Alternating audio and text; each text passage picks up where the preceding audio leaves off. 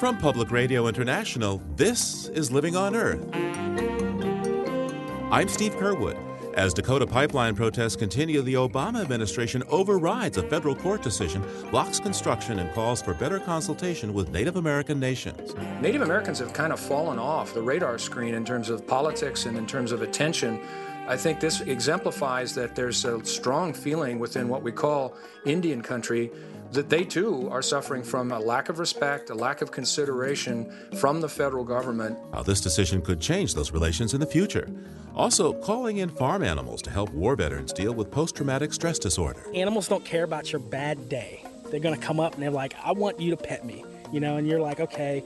You're like, but I'm feeling really mad right now, but I'm petting you. And man, they don't know the amazing stuff that they're doing for our vets who come through. That and more this week on Living on Earth. Stick around. From the Jennifer and Ted Stanley studios at the University of Massachusetts, Boston, and PRI, this is Living on Earth. I'm Steve Curwood. When the Obama administration overrode a federal judge to temporarily halt construction of the Dakota Access Pipeline, it marked a turning point in what is now a mass movement for Native American rights. For years, Native Americans have seen their ancestral lands mined, flooded, and appropriated, desecrating holy ground, grave sites, and artifacts. And after the Army Corps of Engineers approved the pipeline route through sites revered by the Standing Rock Sioux Nation, it ignited a prairie fire of protest, with thousands demonstrating and blocking construction. After a federal judge refused to order a temporary halt of the pipeline on September 9th, the Army Corps, Justice, and Interior Departments immediately stepped in and suspended the project on federally owned land and urged the developers to stop work on adjacent private property. To explain the issues at play here, we turn to Vermont Law School professor Pat Parento. Welcome back to the program, Pat. Thank you, Steve. So, after the judge decided here, why did the federal agencies step in and intervene? I think the word came down, frankly, from the White House to the Justice Department and to the Corps of Engineers to take another look at this situation. Some evidence had come to light that the company building this pipeline had actually bulldozed sites of extreme importance to the Standing Rock tribe. And the news, obviously, of the protests and some of the violence, some of the security guards had literally sick dogs on some of the protesters. So it looks to me like higher authority stepped in and said, we need to take another look at this case. Well, how much of a precedent is this, do you think? I haven't seen anything quite this rapid before, where literally within hours of the judge's decision, the government completely turned around and said, we are going to stop the construction that's going on around the crossing of the Missouri River near the tribe's reservation, and we are going to look at this again and maybe do a more full environmental review, and also, importantly, do a better job of consulting with the tribal government. Yeah, some of the folks in Indian country are saying that this recent action by the Obama administration could turn around literally generations of bad treatment and bad faith. Is this a game changer? I think there are significant implications. I mean, this echoes back to all that violence around the Wounded Knee occupation. And Native Americans have kind of fallen off the radar screen in terms of politics and in terms of attention. I think this exemplifies that there's a strong feeling within what we call Indian country that they too are suffering from a lack of respect, a lack of consideration from the federal government. And the fact that there are 120 tribes on site at this point says a lot. Remind folks whose memory might not be that long about what happened at Wounded Knee.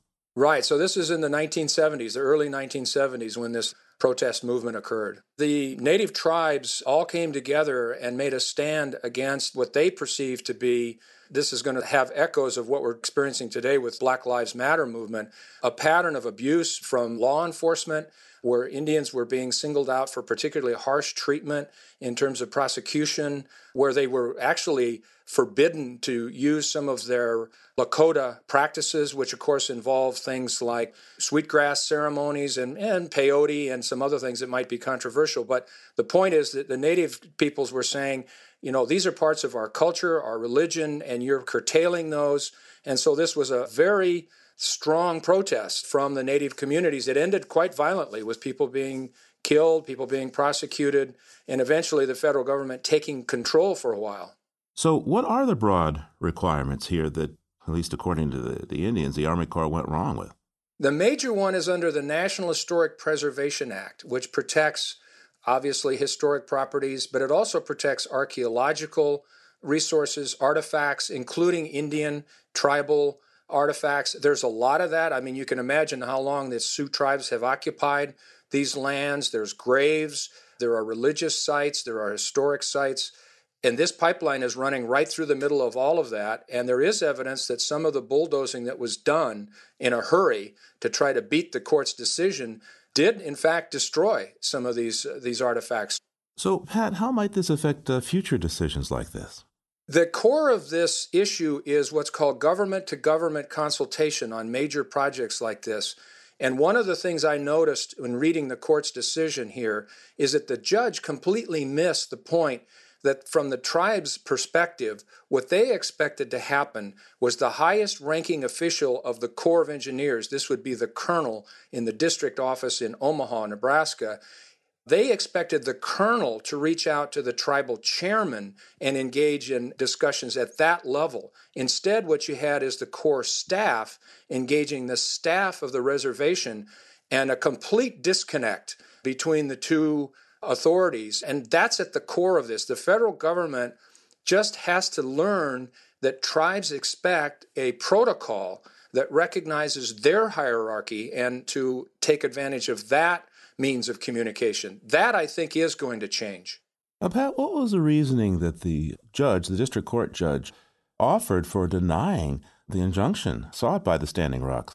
Yeah, he labored over this. He showed a lot of sympathy towards the tribe. I think he was actually looking for a reason to agree with them, but when he went through the history of sort of miscommunication between the Corps and the tribe, he concluded the tribe was as guilty of failing to consult as was the Corps, that the Corps made these various overtures to tribal staff members and didn't get responses. And for a federal judge looking at an administrative record, being under the deference doctrine that you're supposed to defer to agencies, he felt he didn't have enough evidence to charge the Corps with violating this consultation requirement. The other thing that he said was the tribe didn't prove, before him at least, that the construction was actually threatening or actually destroying some of their resources. That is called into question by the fact that there's some other indications that there was damage to tribal resources. So it's not entirely clear that the judge had all of the evidence in front of him that maybe there was. And on appeal, it'll be interesting to see what happens with some of that. Well, look into your crystal ball. What have they offered on appeal? And how might the Circuit Court of Appeals look at this, do you think? I think if the tribe is able to convince the Court of Appeals that there is an imminent threat to important tribal resources, they have a good chance of convincing the court to actually issue a stay and an injunction. The scope of that injunction is still open to question, how much of the line, but I think there's enough of a serious question about the Corps' compliance with the Historic Preservation Act, and there's some other laws that apply, that as long as the court is convinced that it should step in and stop construction, I think there's a good chance it'll do that. To what extent is this politics? A presidential election year, Green Party presidential candidate Jill Stein has a warrant for her arrest. How political is all of this? Well, it does have overtones of environmental justice. That does play into the narrative of this particular election campaign, where we have disadvantaged people being very upset and angry that the government is not listening to them and not taking care of their concerns. And this is a manifestation of that, I think. This pipeline was originally scheduled to be routed north of Bismarck, which is quite a ways upriver from the tribal reservation. And there was an outcry from the citizens in Bismarck saying, we don't want a pipeline running near our water supply, move it. And of course, so they moved it down to the reservation. And the tribe, I think, has a legitimate complaint to say, if it was too dangerous for Bismarck, it's too dangerous for us. How vulnerable is all this if the White House changes parties, if Mr. Trump takes the White House as opposed to the Democrat Hillary Clinton? Well, everything's at risk if Mr. Trump wins the election. All of these laws and enforcement of environmental laws. I mean, Trump has already called for abolishing the EPA, so I think that gives you some indication of where he stands on some of these environmental issues. But yeah, that's a game changer for sure. If Mr. Trump wins the election, all bets are off in terms of how the federal government honors these commitments to the tribes and probably a lot of other communities. Pat, to what extent is all this related to the Keep It in the Ground movement that a number of folks are very concerned about building any more infrastructure to advance the fossil fuel resources? I think it's directly related, Steve. We just signed the Paris Agreement, again, ratified it in the language of international negotiations, along with China. And in that agreement, we committed to reducing our greenhouse gases by 28% by 2030. And the only way you're going to really meet those commitments is to phase out fossil fuel reliance and infrastructure like this pipeline. That is the bigger story here, is this continued sort of schizophrenia on the part of the federal government. On the one hand, through the Clean Power Plan, trying to reduce emissions, and on the other hand, granting permits to infrastructure like oil pipelines. They're working at cross purposes, and we've got to sort that out. Pat Parento is a professor of law at the Vermont Law School. Thanks so much for taking the time today, Pat. Certainly welcome, Steve. Time to visit with Peter Dykstra in Conyers, Georgia now. Peter's with Environmental Health News. That's ehn.org and dailyclimate.org. And he's been busy probing the world beyond the headlines. He's on the line now. Hi there, Peter. Hi, Steve. As President Obama prepares to leave office, his admirers will line up the accolades just like most other presidents of any political stripe. Last week, a retired biologist who's both an admirer and a distant relative of the president named a newly discovered creature in his honor. Oh, a new creature? What? The new species is Barotrema obamai, a 2-inch flatworm that's a parasite and makes its home in the bloodstreams of turtles. It joins a spider, 2 small fish species, a prehistoric lizard, another parasitic worm, and a rainforest bird named to honor Obama. Parasitic worm? I'm thinking the president's going to be offended. I don't see why. After all, one of President George W. Bush's admirers in the biology community discovered 4 new species of slime mold beetles and named one Agathidium bushii in honor of the 43rd president. Then he christened 2 other slime mold beetle species, Agathidium cheneyi and Agathidium rumsfeldi, in what he insists was a compliment to all 3 men. And just whom did he honor with his 4th slime mold beetle discovery? Well, that was Darth Vader. You got to be making this up. No, this is probably one of those times where I have to insist that I'm not making this up. Peter, don't they usually name, federal buildings and airports and high schools after presidents? Yeah, in fact, they renamed EPA headquarters after Bill Clinton a few years ago, and that building is right next to the Ronald Reagan Federal Building. Yeah, see, the list goes on, right? Yeah, here are some more examples. NASA's Johnson Space Center in Houston, not far from George H.W. Bush Intercontinental Airport, Richard Nixon High School, but that's in Liberia, and the Navy's nuclear-powered attack submarine, the Jimmy Carter. I always thought that last one was a little special since President Carter served aboard submarines when he was in the Navy. Yeah, but like President George W. Bush and Homer Simpson, he couldn't quite pronounce the word nuclear. Yeah, it's more like nuclear. And now it's flatworms and slime mold beetles. You can already hear the Marine Band playing Hail to the Parasite. What do you have next for us? The beginnings of a political and economic battle that could have huge implications for the environment, and not only that, our car culture and our hometowns. The electric car maker Tesla is obviously challenging how we power our cars, but you know what? They're also threatening to take down the time-honored, legally binding way that we sell those cars. Oh, you mean those screamingly loud TV commercials for car dealerships? Yeah, in a way, yeah. The established automakers all work through a system where they can't sell cars directly. They have to work through locally owned dealerships.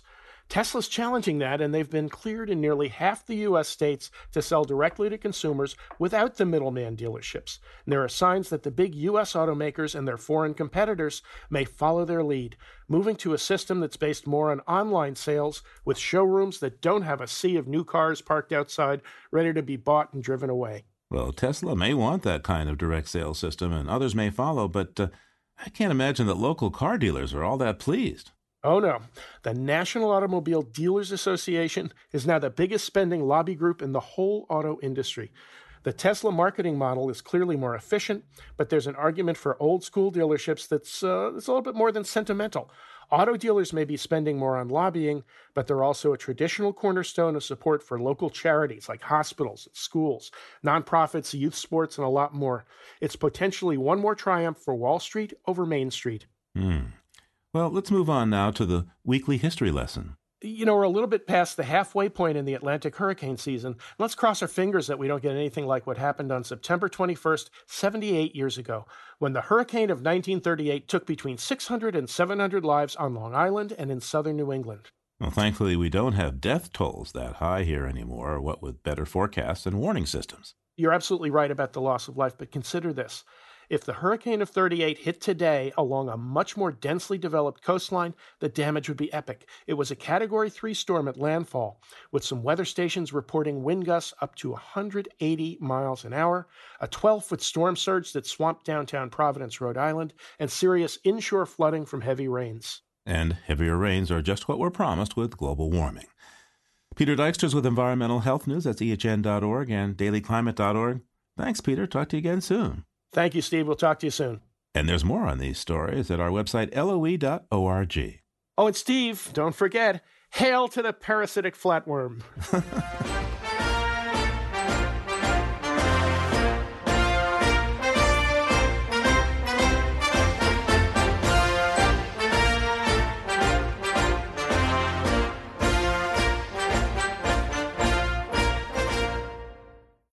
If you like what you hear on Living on Earth, please join us with a gift of $5 or more. Just go to loe.org and click on Donate at the top of the page. And thank you.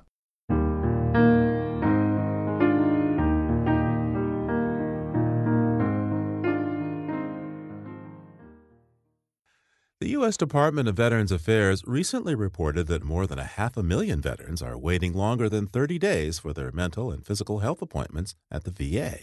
That's up from this time a year ago. But there is an imaginative and novel push in Georgia to improve care for vets by helping them connect with their roots down on the farm. Reporter Sean Powers of Georgia Public Broadcasting has the story. On a 25-acre farm in rural Milledgeville in Baldwin County, John Jackson looks through a gate separating him from his goats. Animals don't care about your bad day. They're going to come up and they're like, I want you to pet me, and you're like, okay. You're like, but I'm feeling really mad right now, but I'm petting you. And man, they don't know the amazing stuff that they're doing for our vets who come through. It's been a long journey for Jackson, going from battlefield to farmland. He served 6 tours in Iraq and Afghanistan, and he returned home with post-traumatic stress disorder and traumatic brain injury. Getting care has been a challenge. Initially, he was seeing a psychiatrist at the VA Center in Tuskegee, Alabama, but he says he was told he had to wait 6 months between appointments. Last year, he had a meltdown. He called the VA's crisis hotline, and he says the earliest they could see him was in 8 weeks. After a lot of pushing, they moved that up to 2 weeks, but Jackson says it shouldn't have been that hard. Every appointment that I got with them was because it was like, no, I need to see you right now, and I had to push it, and it was like, I'm fighting. You know what, man? And then you get sick and tired of fighting. Why am I fighting for care? Well, guess what happened within that 6 months? Guess what happened? I come back and I found out I got diabetes. So I'm taking all these medications, there's nobody watching John Jackson. Well, that's not entirely true anymore. Instead of waiting for care, Jackson wanted more immediate attention. So he moved to Milledgeville with his family, started going to a nearby VA facility in Dublin, where he says care is better, and he started a farm. It's called Comfort Farms, named after a friend of Jackson's who was killed in action in Afghanistan. Comfort Farms is ripe with everything from okra and tomatoes to chickens and pigs. For Jackson, farming fits like a glove as he readjusts civilian life with the scars of war. Farming is chaos, and I like chaos, so it's just like one of those things where I'm constantly here struggling against Mother Nature, struggling against pests, but, when you win, you get those small battles, those small victories. Veterans coming back from conflict often struggle with transition to civilian life. They have higher rates of depression and suicide, and they're more likely to be unemployed. Jackson hopes to change that by introducing more vets to farming. He's got a USDA grant to travel the state, training vets on agriculture. 150 vets and their families have visited his farm so far this year. One of them is Thomas Scott Kennedy, who also suffers from PTSD. Get some speed going, get these flies out of here. I'm in his car as we head to the VA Center in Dublin, where he has 3 appointments that were scheduled a little less than a month ago. VA data released in August shows, on average, 92% of vets with appointments are waiting 30 days or less for care. Kennedy says working on Comfort Farms helps him while he waits. You're dealing with the VA on a every other week, every once a month type situation, where in the farming environment with John at the farm, I mean, every morning you're up doing something, you're taking care of the animals, you're looking outward, you're not looking inward, and that's helpful. And that's a huge leap from where he was a few months ago. During Memorial Day, he charged headfirst into the side of his house. His family watched in horror as blood ran down his head. His wife applied for a protective order. A judge ordered Kennedy to stay away from his family for a year. And that basically sent me over the edge again. And that's when I went in the woods and started taking the medications in order in my life. Investigators in Oglethorpe County are looking for a missing Marine veteran who they say could be suicidal. 49-year-old Thomas Scott Kennedy, last seen June 2nd. He drives a silver 2004 Toyota Tundra with a friend found Kennedy and connected him with John Jackson. Now Kennedy lives on Jackson's property on one condition, that he helps him on the farm. Melinda Page is a counselor in Atlanta. She works with people suffering from PTSD, and she says having them work together, like on a farm, can help stimulate brain activity. I believe they do better when they have a shared mission. They're extremely resilient, strong individuals, and since PTSD is a medical condition, it's a treatable medical condition, it means their brain is simply injured by the high stress that they've lived with and can be healed. Nearly half of veterans returning from Iraq and Afghanistan are from rural areas, but the USDA says very few go into farming. The director of the Dublin VA sees her center's location in rural Georgia as an opportunity. Mary Alice Morrow is talking with the state's Department of Agriculture about growing fresh produce on site that can be used in her center's cafeteria. We house approximately 115 veterans in our domiciliary mental health rehabilitation program that helps veterans with homelessness, PTSD, substance abuse, and or a combination of those get back on their feet. And they're usually here for a period of 60 to 90 days. So it would be a great way to teach them new skills or give them something to do while they're here. Could be therapeutic. Now, there are still a lot of unknowns about the benefits of farming for veterans. But it may take off as the nation's farmers get older and the VA searches for ways to improve care while cutting down on wait times. For Living on Earth, I'm Sean Powers in Atlanta.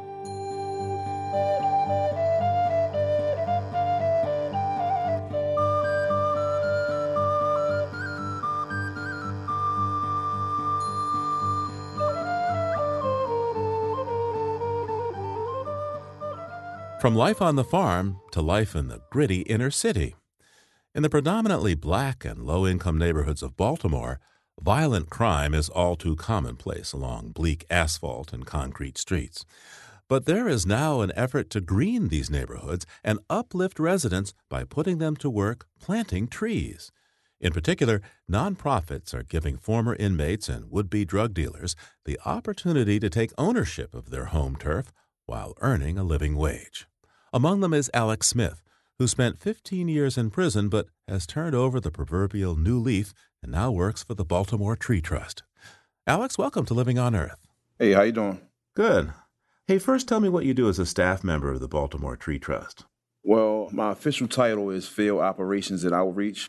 Essentially, I'm a foreman, and I work with fellas and ladies who come from rough backgrounds, and we go out and plant trees all over Baltimore. Even when it's hot? Even when it's hot. It's hot today, and I just finished planting some Zelkovas. Zelkovas? What are those? They're a good hardy street tree. They're one of the most popular trees that we plant. Now, Alex, I understand that you were in prison for some 15 years or so before joining the Tree Trust. What was that like, and how did you make the most of your time behind bars? I don't really know how to explain prison to anybody who hasn't been there. I could sum it up in 2 words. It sucks. Well, how did you make the most of your time behind bars? Reading, exercising, studying. Behind bars is actually where I learned horticulture and started working with plants. I'm a certified master gardener through the Maryland Cooperative Extension Program. And what inspired you to get into working with plants, working with gardens? Well, they had a little horticulture program. It was a guy that came from Frostburg University, Dr. Wayne Yoder, and he would come there and teach about plants, but it is not like we could actually put it into practical application. We were just learning about it. But when we approached the staff about it and the warden, this idea started growing that we could actually transform the grounds and that we could use what we were learning in the classroom inside of the prison. How did you feel once you started that horticultural program there in prison? You were going to green the place. It was definitely a good feeling. It was a feeling that, one that we were even paid attention to. A lot of times I've written letters to different organizations and they went unanswered or they were simply returned.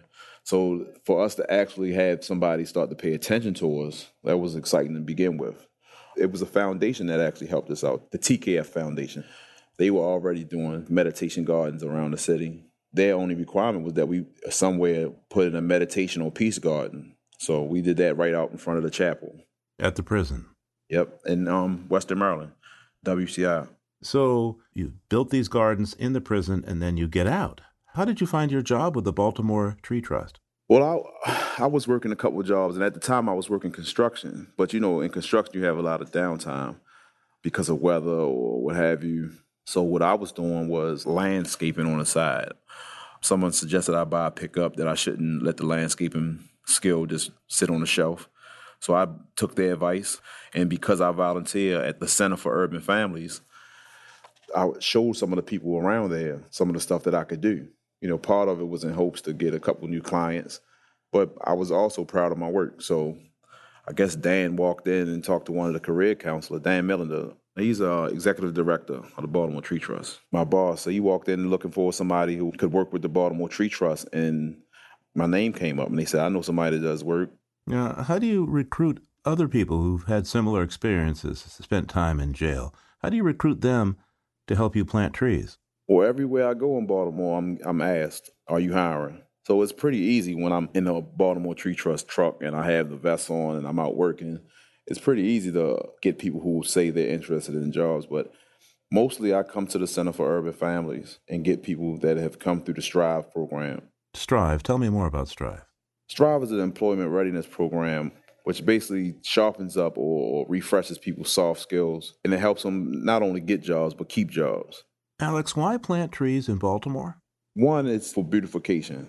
You put trees in a block, it changes the whole environment. It's not just concrete and asphalt and brick. But two, it definitely helps our environment. They trap rainwater and the bad stuff that it doesn't get filtered by the tree pits and the trees and roots themselves. All that stuff goes right into the Chesapeake Bay. But beautification and how it changes what people see when they look out their window, that's the most important part to me. Is there a place with trees in Baltimore that's a particular favorite of yours? Well, it's a place that I haven't planted, but it's a small street near York Road in Baltimore that has full-grown trees that just canopy the whole street. Like, it reminds you of maybe what a block looked like some 50, 60 years ago. Pretty amazing to see these trees. Until I started working for Baltimore Tree Trust, I never really paid attention to them. That's what I envision when I'm out there planting the street, that one day the trees that I plant will look like that. And we plant some of the same variety, so, I'll be checking it out in 30 years to see. How do people in the community respond to the work that you're doing now, planting trees? For the most part, we definitely have community support. It is not just the people who are seeking employment or are interested in that way. It's just from normal, everyday people who just like to see trees, like to see people working. But we do have those people who we have to convince that planting trees in their neighborhood or in front of their house is a good thing. There's a lot of myths about trees bring rats, trees strangle pipes. That's like the number one issue that we get. And some people, they just don't want them because of bugs, mosquitoes. We get all kinds of things. When we're out in the community, we're definitely armed with information And sometimes, even if you show people, they still don't want the tree. What kind of ownership, what kind of responsibility for the trees do people in neighborhoods take once you plant the tree? Well, Baltimore Tree Trust, we give them a bucket that has a lot of pointers on it about trees. We pass out flyers. Part of my job is to do outreach. So it's not just outreach with the fellas that I hire to help me plant these trees, but it's outreach in the community to dispel some of the myths about the trees and to teach people how to care for them. But we also maintain the trees for 2 years after we plant them. And so people in the neighborhood, they see us maintaining the trees and pruning the trees and making sure that we care for the trees. So any chance that I can, I'm always giving people advice and giving them pointers and tips on how to take care of the tree. Some people have actually taken ownership of the trees. That's my tree. Even some neighbors squabble over whose tree it is.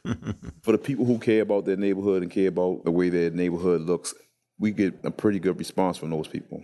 Now, Alex, many neighborhoods you work in are mostly African American, but the Baltimore Tree Trust is mostly a white institution. How do people respond to that? I've never had anybody directly have a problem with it. I do know that in Baltimore City, people do have a feeling that there's a lot of white organizations that come in the city without asking, do people want these services or products and things like that? And they just shove them down people's throat. That's what people believe in the neighborhood for the most part. I would like to think that because I was presented this opportunity, it is my chance to try to change that perception. So what I do is I go and knock on people's door. And I say, hey, a tree is coming. I tell them the laws concerning the tree, but I also ask their opinion about it. And sometimes if they're adamantly against the tree, we don't plant it. I definitely make sure that the community in which we're working in are considered. It's not that they open their door one day and see 20 people stand in front of their house planting trees. I imagine some people might be worried about gentrification, that, planting trees could raise property values and end up pushing out the very people it's supposed to benefit. That's a definite concern, and a lot of people do believe that. They do believe that the trees didn't come until the property value started raising in some of the neighborhoods that I worked in. And nobody cared about the sidewalks or the streets until people from outside started investing and remodeling some of the vacant homes in the neighborhood. I really don't know the answer to that, but I know that the Baltimore Tree Trust, we plant trees for everybody. And I don't see any bulldozers or tanks pushing people out of the neighborhood. And even though I can say that, when you raise prices to a certain level, you will squeeze out certain buyers, and that's an issue that's way above the Tree Trust. That's an issue that should concern everybody. Everybody that's looking to keep Baltimore a city that welcomes everybody. That's something that we all have to work together on. So, Alex, this has worked well for you, helped you turn your life around. What about other prisoners and former prisoners, people getting out of jail, trying to establish themselves in communities again? Well, I hope that I'm not an anomaly. I would hope that eventually this catches on, because every day that I'm out in the street, I see opportunity. While I'm planting trees, I see the tree pits that aren't being taken care of. I see the trees that have been planted years ago that aren't being cared for. I see the litter that's in the tree pits. All those are employment opportunities. If the government, the communities, if they're just a little creative and can see that the opportunities that I see while I'm out there in the street, I think that it definitely can work for other people. And before you go, Alex, tell me about your vision for the future of Baltimore's environment, including the trees. My vision for Baltimore and myself is that I learn more about the trees. I learn more about how they impact our environment. I learn more about how I can help other people. I mean, I'm a servant for my community, and I feel like I'm blessed to be given this opportunity. So every day that I go out in the street, for me, it's an opportunity to give back. I took away so much from the streets and from the neighborhoods. I was the bad element at one time. I just hope that I can have an impact and I can help other people the way I've been helped. Alex Smith leads field operations and outreach for the Baltimore Tree Trust. Alex, thanks so much for taking the time with us today. No problem. Anytime.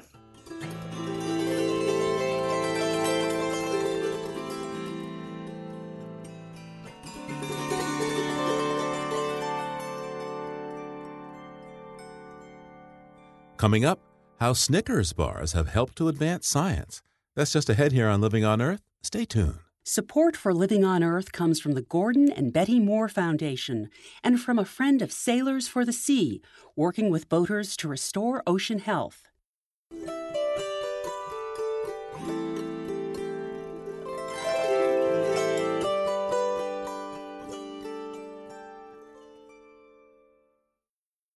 It's Living on Earth. I'm Steve Curwood.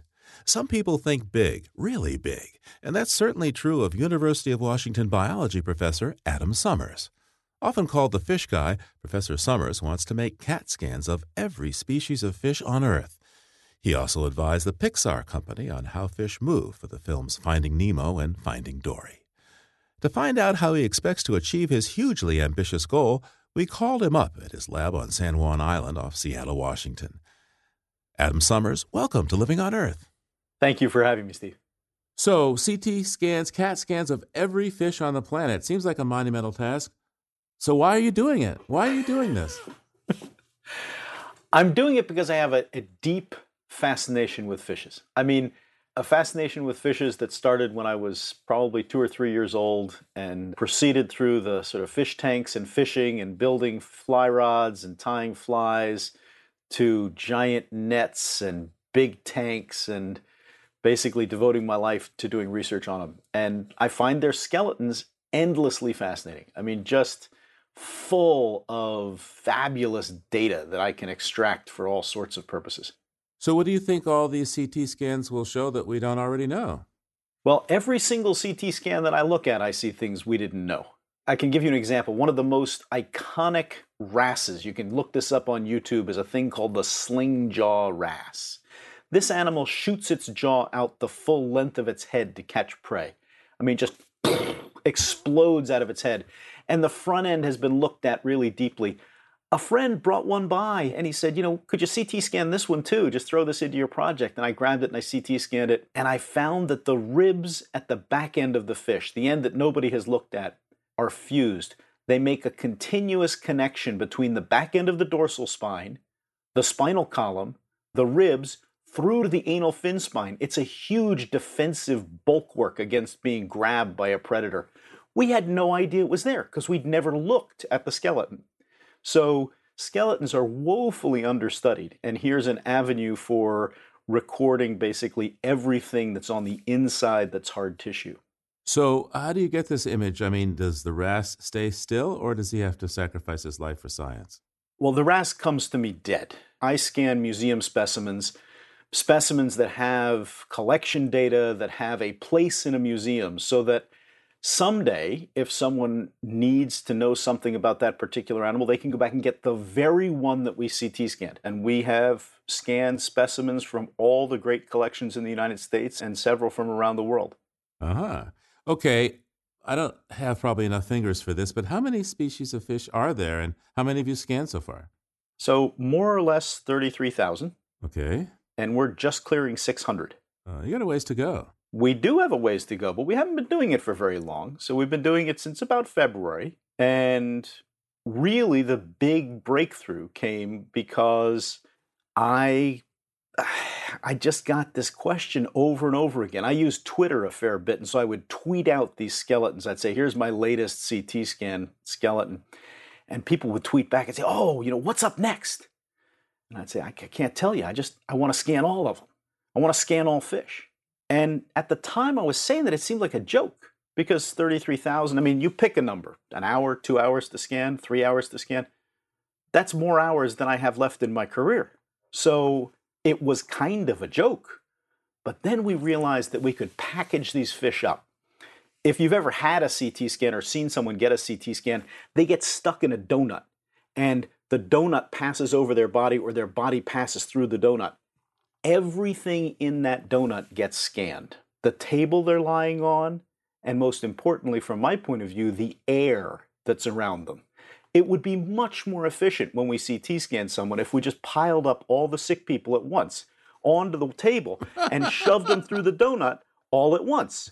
Because that'd be very efficient. And then we'd scan them, and then afterwards we digitally dissect them. Well, that's what we do with the fish. So we're not scanning one fish at a time, we're scanning 20. So it's not 33,000 scans that we have to do. It's more like 1,500. And that becomes a manageable number. And it's important that this is, this Scan All Fishes initiative has touched off a really interesting project run by this guy, Dave Blackburn at University of Florida, to scan all vertebrates. You think I'm ambitious, 33,000. He's going to scan every vertebrate. So I'm a cog in his machine. Okay, how many vertebrate species are there? Now we talk maybe 60,000. So he's into it. He's doing every single one. I'm assuming when you do 20 of these, that they're laid out in a row there. Nope. Nope, they're all stacked on each other? Here's what we do. So we get in a shipment of fishes from a museum. We arrange them all so that they're in the same size class, right? So we want all the fish about the same size. And then we take wet cheesecloth, because these are in ethanol, these fishes, and we got to keep them perfectly damp. Otherwise, they dry out and curl, and museum curators get really angry at me. And you sit there and you put one fish down, and you take a photograph of it, and you put a little letter on it that's radio opaque so you can tell one from another.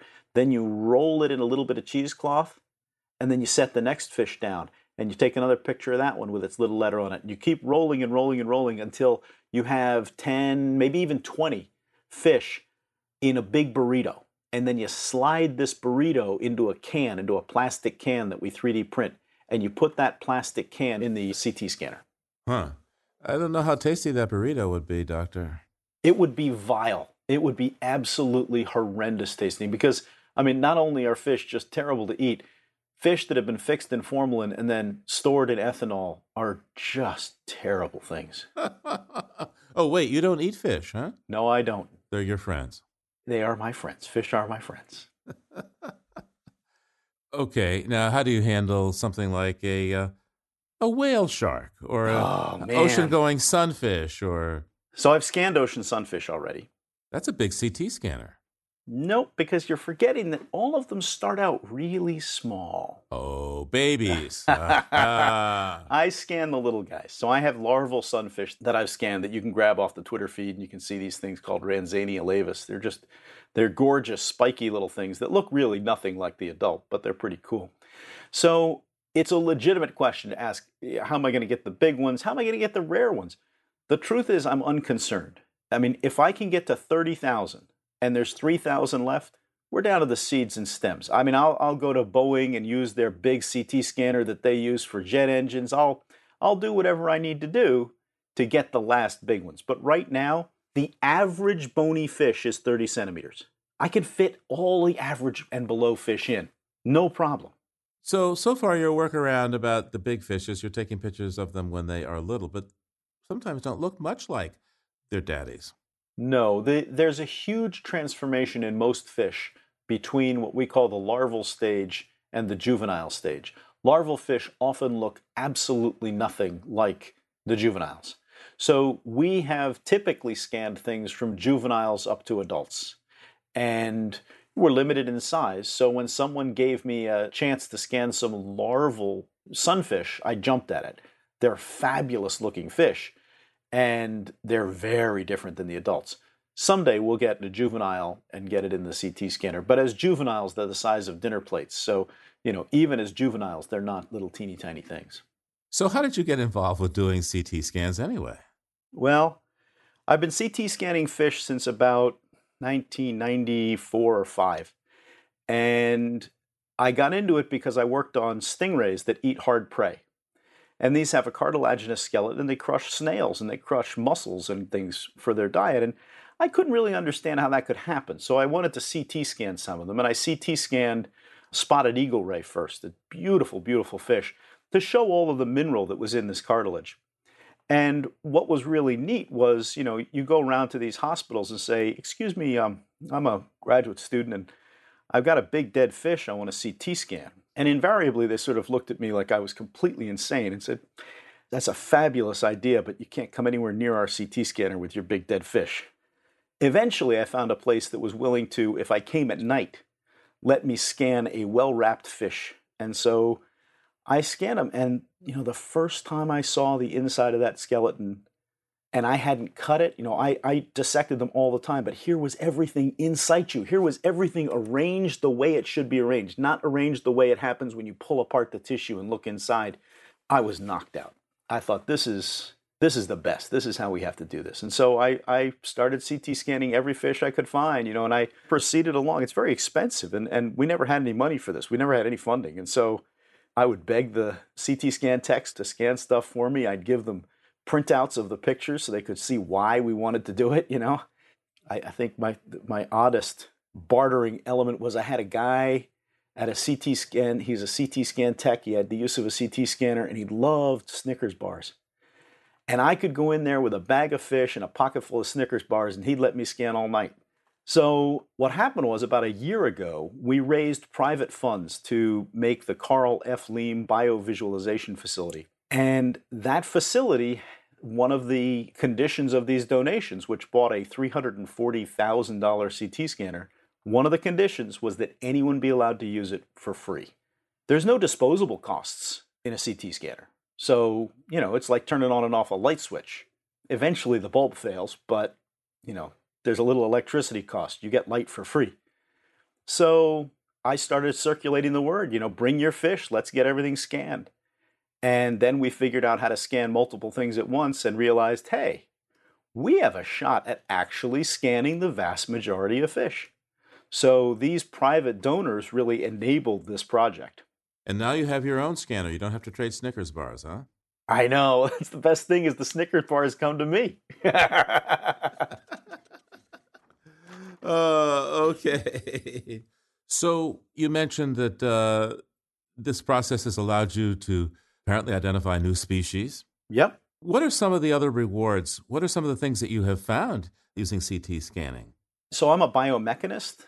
I'm a undergraduate trained engineer and mathematician who took a PhD in biology after spending a lot of time not doing biology. And what I do as a biologist is I look for new technological solutions inspired by the living world. Typically fish, but not always. And I look for new kinds of materials, new ways of doing things that have been, the way an animal lives. And I find inspiration there. So we've looked at how fish stick to things. Looking at CT scans of these fish that stick to rocks, these fish stick to rocks that are incredibly irregular. Just basically imagine yourself at the seaside in the crashing waves. You grab a rock. Look at that rock. It's rough. It's not smooth. It's all beaten up, and it's covered in snot. It's covered in living crap that's growing on it. There's a fish called a clingfish that can stick to that. And it can stick to it with 300 times its body weight. And so we want to know how it sticks. The underlying skeleton for that disc is fascinating and shows you not just how it sticks, but how it releases. And you say, well, what's the use of that? Well, think about the inside of you. You've got all sorts of irregularly shaped parts that are slick and covered with crap. And it'd be kind of cool if we could open you up and use these suction cups inspired by fish to hold things up and move things from one place to another without grabbing on with, rough pinchers and things, which is the current state of the art. So we used it to understand how that skeleton works. I'm very interested in armor, how you sort of go through trade-offs of being really well armored and yet still be able to move. And so I've got a lot of CT scans of an armored group of fish called poachers. And we're trying to understand how that armor grows, how they start out as flexible little fish and turn into these little tanks. So those are a couple of things that, I use this in my own research.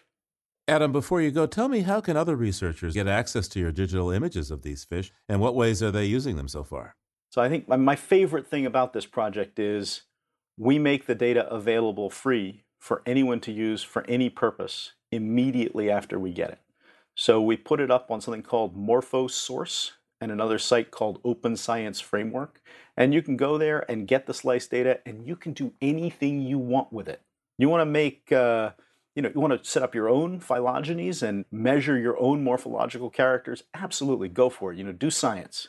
But if you're just a dad who wants to make a Christmas tree ornament for his kid out of their favorite fish, there you go. You can do that too. And if you're an entrepreneur who wants to make helmets that look just like fish heads, go for it. The data's there. It's for you. So we make this available open source, completely free for anyone to use. And I think that's one of the sort of coolest things about it, is it's inspiring all kinds of research and also other outreach things that we never would have thought of. Adam Summers is a biology professor at the University of Washington. Thank you so much, Adam, and keep on taking those pictures. Thanks a lot, Steve. It was nice talking to you. And if you dive into our website, LOE.org, you'll find some fishy pictures.